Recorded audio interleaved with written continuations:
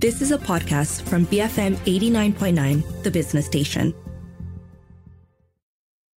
Good afternoon, I'm Roshan Kanesan and this is Enterprise BizBytes. Jobs don't require four-year college degrees, employers do. This was what MC Burning Glass, a labor market data company in the States, said in a report about shifting to skills-based hiring as a key to growing the US workforce.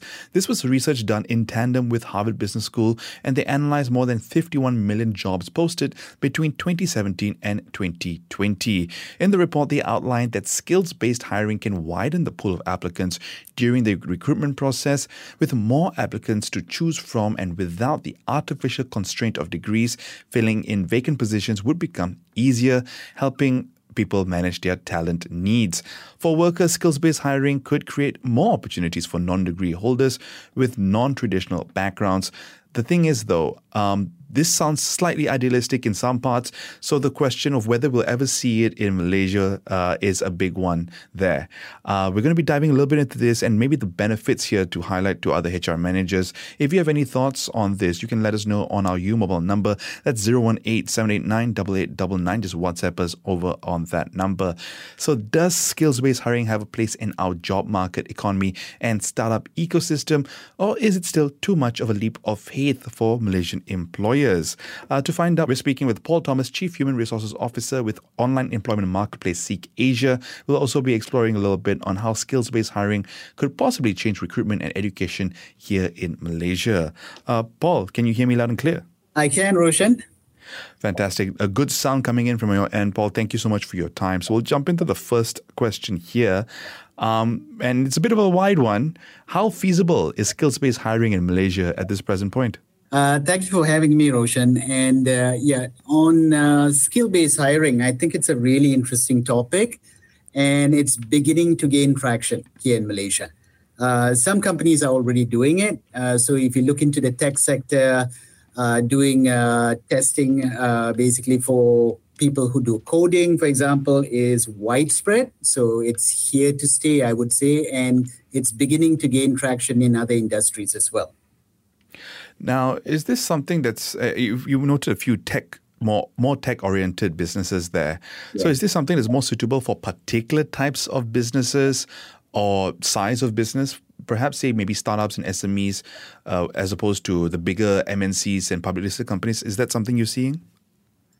Roshan, I think there's wide-ranging application for skill-based hiring. So I use tech as an example simply in terms of prevalence. It is being used and used widely by those tech companies. But I think in terms of where else can this be applicable, I think it's not limited to type of company, size of company. I think there's opportunities right across the whole spectrum of, companies out there. Right.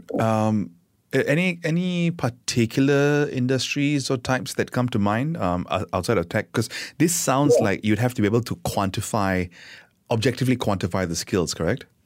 Yeah, that's true, Roshan. So if you think about it, even companies that have got predominantly sales-based employees, what this does is basically you can easily test for people's ability to sell a product. You can basically create scenarios where you basically have people work on a particular scenario and you do role playing, for example. That is another example of skill-based hiring that is very applicable for sales and customer service type roles. Companies are beginning to use a lot of role plays in their hiring process. So that, I think, is an example where skill-based hiring can be applicable to non-tech jobs. Right. So it's about the companies themselves building out assessment mechanisms that are able to test the skills that they need, right? So the role playing you mentioned, or even simple tests that you can utilize to test particular skills. It's not about getting LinkedIn certifications and that kind of certification, but are you able to apply whatever coding you learned at home to build this process for us if you're a tech company? Or if you say you have great presentation skills, are you able to actually utilize them to build a deck to sell something? Is that where we're heading to here? Yeah, I think it's a bit of both, Roshan. So, people who basically go and get themselves certified, and there's lots of opportunities now for you to get certified in a whole host of areas. That is a way of you demonstrating that you have mastered a particular skill. And, we can talk about how you position yourself in being able to stand out as a candidate with those kind of certification. But that aside, it's also applicable in the areas you pointed out, Roshan, right? Where you're able to demonstrate a mastery of a skill by showing a prospective employer through these mechanisms, role plays or, part of an assessment center where you're basically asked to work on a particular task. And if you're able to demonstrate that you can apply that skill to solve that task, you have basically demonstrated mastery of that particular skill. And that's what I meant about skill-based hiring in terms of its wide-ranging applications. It's the application part, right? It's again how you take all this information and knowledge and actually apply it to the real world, which is a question that we often hear, or a statement we often hear when you join the workforce and you're like, I learned all this in school, now I have to figure out how to apply it into the real working world. So just a slight tangential point here, given that, a lot of this depends on the hiring manager's skill set and experience, is it then more risky for a younger startup or a younger company to utilize a skills-based methodology towards their hiring practices? Roshan, on the contrary, I think it basically de-risks the whole process. If you spend time up front in terms of being clear in terms of the skill requirements of a role, and you test for it, you are essentially de-risking the whole hiring process, because the traditional way of hiring, you use education as a proxy. You use years of experience as a proxy. And there's a McKinsey & Co. company study out there that basically states that using skills as a proxy for predicting job performance is 2 times more effective than actual job experience, and as much as 5 times more effective than using education as a proxy. So I think that is telling, and it is food for thought for companies that hesitate in using skill-based hiring. For a startup where the risk of making the wrong hiring decision is much higher, given the cost structures that startups have to deal with, this is a way of actually de-risking that process. So for me, it's less risk rather than more risk for a startup to really start thinking around using skill-based hiring as part of their recruitment processes. I guess that's why, especially when you're smaller, when you're just starting up, I find that a lot of employers out there or startup founders always rely on recommendations, right? Because it's basically an endorsement of someone's skill set as opposed to what's on the paper. And you're seeing a lot more of these opportunities present themselves in the startup world. So thanks for highlighting that, Paul. Now, obviously, all of this has implications towards education. So I want to touch on that for a little bit. If skills-based hiring starts to become more valuable in the workforce, what does this potentially mean for the current tertiary education system and model? Yeah, Roshan, that is a topic which, has been a hot topic for some time now. Are we producing graduates who are employable? And I see this as a huge opportunity, right? An opportunity for a partnership between industry and academia to look at curriculums, to look at basically ensuring that, universities, colleges are producing graduates that have got skills that are going to be able to be utilized by companies almost from the day they join. So I think there's an opportunity for this partnership to be further tightened. Industry, experts to basically partner with academics when they look at developing curriculums, when they look at, what are the skills that are truly valued, and actually to teach and develop students to gain not just theoretical knowledge, but, the ability to apply that knowledge in a real world setting. So I see that as a huge opportunity. Where industry and academia can actually partner and ask themselves, how do we fix this in such a way that we give our graduates the best possible opportunity to be employed? Paul, I got more questions on education, but we got to go into a few messages. So we will be back in just a little bit. Folks, if you just joined us on the back of an MC Burning Glass report, that outlined that skills-based hiring can widen the pool of applicants during the recruitment process, helping manage the talent gap that we're seeing. Today on the phone, I've got Paul Thomas, Chief Human Resources Officer with online employment marketplace Seek Asia, to give us to explore skills-based hiring and how we can apply it here in Malaysia as well as its value. You've been listening to Enterprise Biz Bites. We will be back in just a few minutes. I'm Roshan Kanesan. Keep it here to BFM 89.9, the business station. Bungkus for Makan, BFM 89.9, the business station.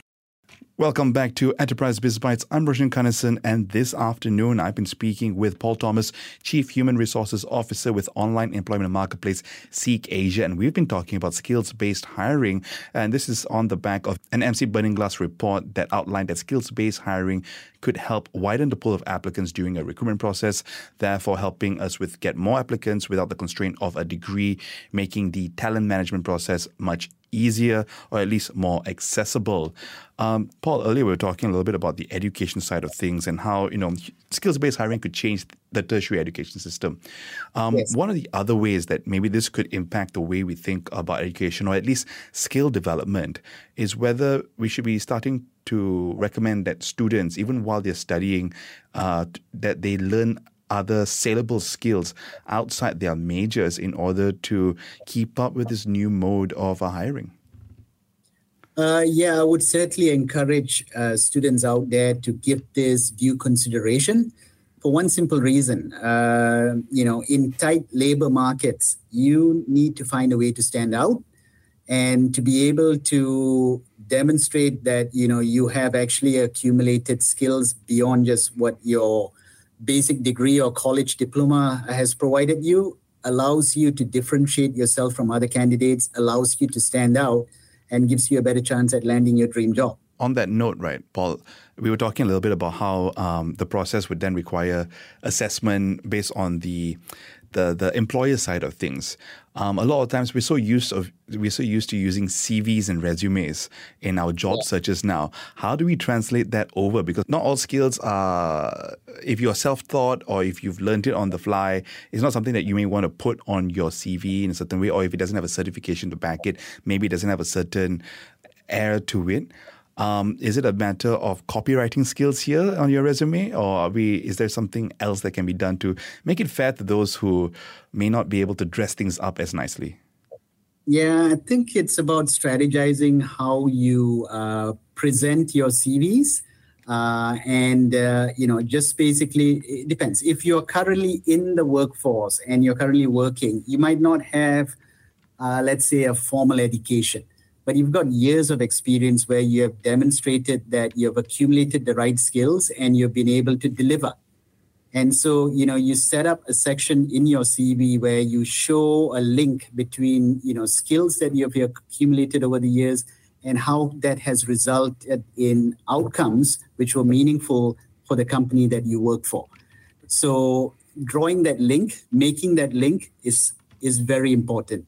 Just basically putting a laundry list of skills that you have is not going to allow you to stand out. You must be able to show that those skills that you have gained on the job or through certification or what have you has resulted in you being able to deliver excellent outcomes.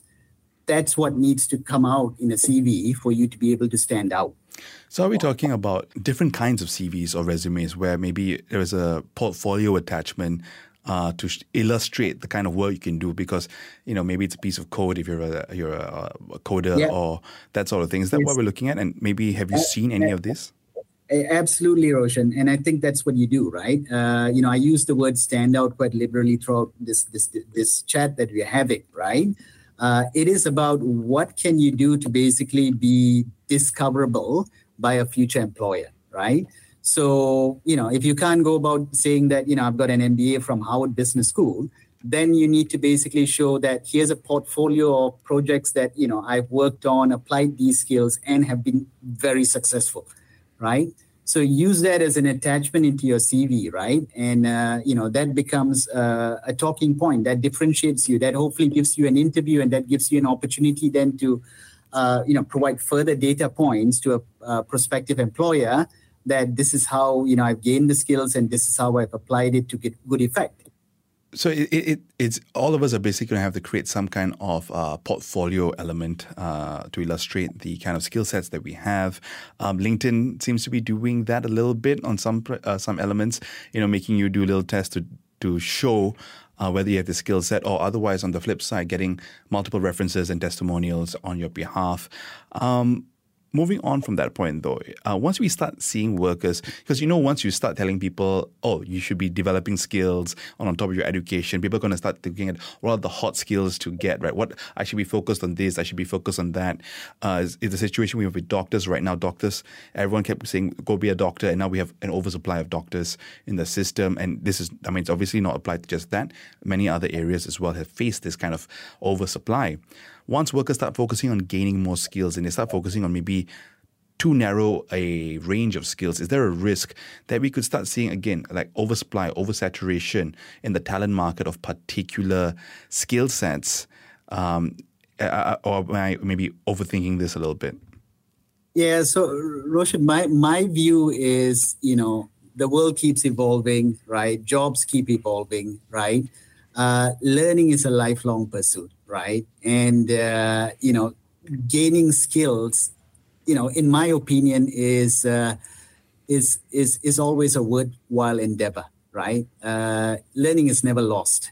It's a question as to how you apply it, right? It's about keeping attuned with the needs of industry. And, it depends on what field you're in. Every job is different. Every job that you aspire for, there are things that allows you, again, to be the preferred candidate, to be very astute in understanding, what are the evolving needs of a role or job.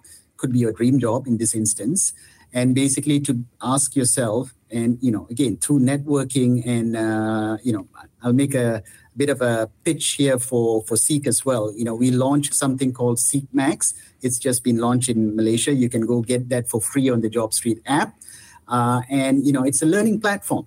And you basically can go in there and basically, sign up for learning podcasts or learning content for free. And there's influencers there. There's subject matter experts in there that, provides you career guidance as well, right? That's one example of how you educate yourself in terms of understanding what are the needs of industry.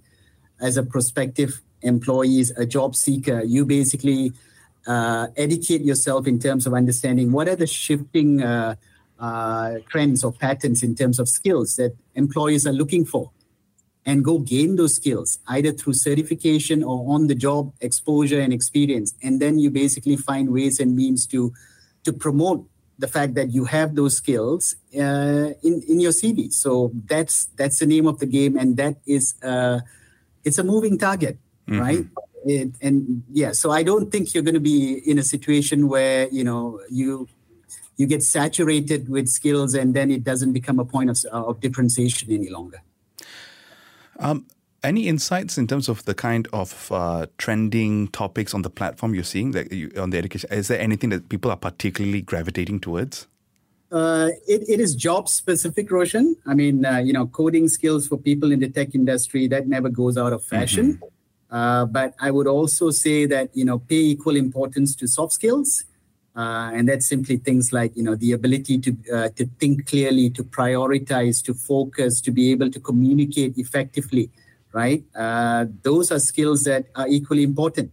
Companies look for both technical skills and also look for soft skills, including cultural fit. And so it is equally important to ensure that, you're not over-indexing on just technical skills to land your dream job. Now, with this kind of recruitment, Paul, as you mentioned earlier, skills-based assessments are going to become really important in determining whether this individual meets the skills criteria. What sort of resources will companies need so that their recruiters, their HR managers are able to integrate skills-based hiring in interviews appropriately? Will they need training? Will they need tools? How is this going to look like? Yeah, so Roshan, as I said earlier, some companies are already good at this. Others are beginning to show interest that, this makes sense. You need to invest. You need to invest time and effort in terms of getting your recruiters, your internal recruitment teams, if you're using internal recruitment teams, to be aware of, what are skills frameworks, competency frameworks, which is specific for a particular job. Understand, and ensure that job descriptions are written in such a way that they are explicit around the skills requirements for jobs. So that needs a bit of rethink and redoing of how companies currently approach the hiring process. Many PDs or job descriptions, position descriptions, or however you want to call it, tends to be less emphasis on skills. Mm-hmm. It happens to be more on education and work experience required for the role. You need to also involve hiring managers, make sure that they are basically asking questions that will flesh out these skills. They need that's a muscle they need to develop. It's not something that will just happen on its own. You may need to be thinking about, bringing in subject matter experts to be part of the interview process so that they can ask the appropriate questions, which will then enable them to, I guess, gain comfort that the candidate in front of them, has got the requisite skills for the role. Paul, as we come to a conclusion in this segment, will we see, on the back of that, will we see different people other than, traditional HR folks or recruiters start being at the recruitment table as skills-based assessments become more widespread? Absolutely. Yeah. Going back to my earlier comments, I think you will see more subject matter experts being pulled into the picture because they will be in the best position to make those assessments or evaluations in terms of, is this candidate able to demonstrate the right skills for the role? So that, I think, would definitely be happening. Hiring managers have to develop new skills as well. Recruitment teams have to develop new skills as well for them to get the most out of skill-based hiring. All right, Paul, as before we wrap up here, anything you'd like to highlight about skills-based hiring that we haven't perhaps touched on yet? Roshan, I'm just going to end by saying it's here to stay. There is a lot of research out there that says that, it is, in fact, the smarter way of hiring. It basically also translates to actual savings in terms of cost, because you're hiring more relevant candidates. You're able to hire them at a faster pace. And that simply means less time and effort in terms of having to deal with wrong hires in your organization. All right, Paul, on that note, thank you so much for joining me on the line today. You're most welcome, and thank you for having me, Roshan.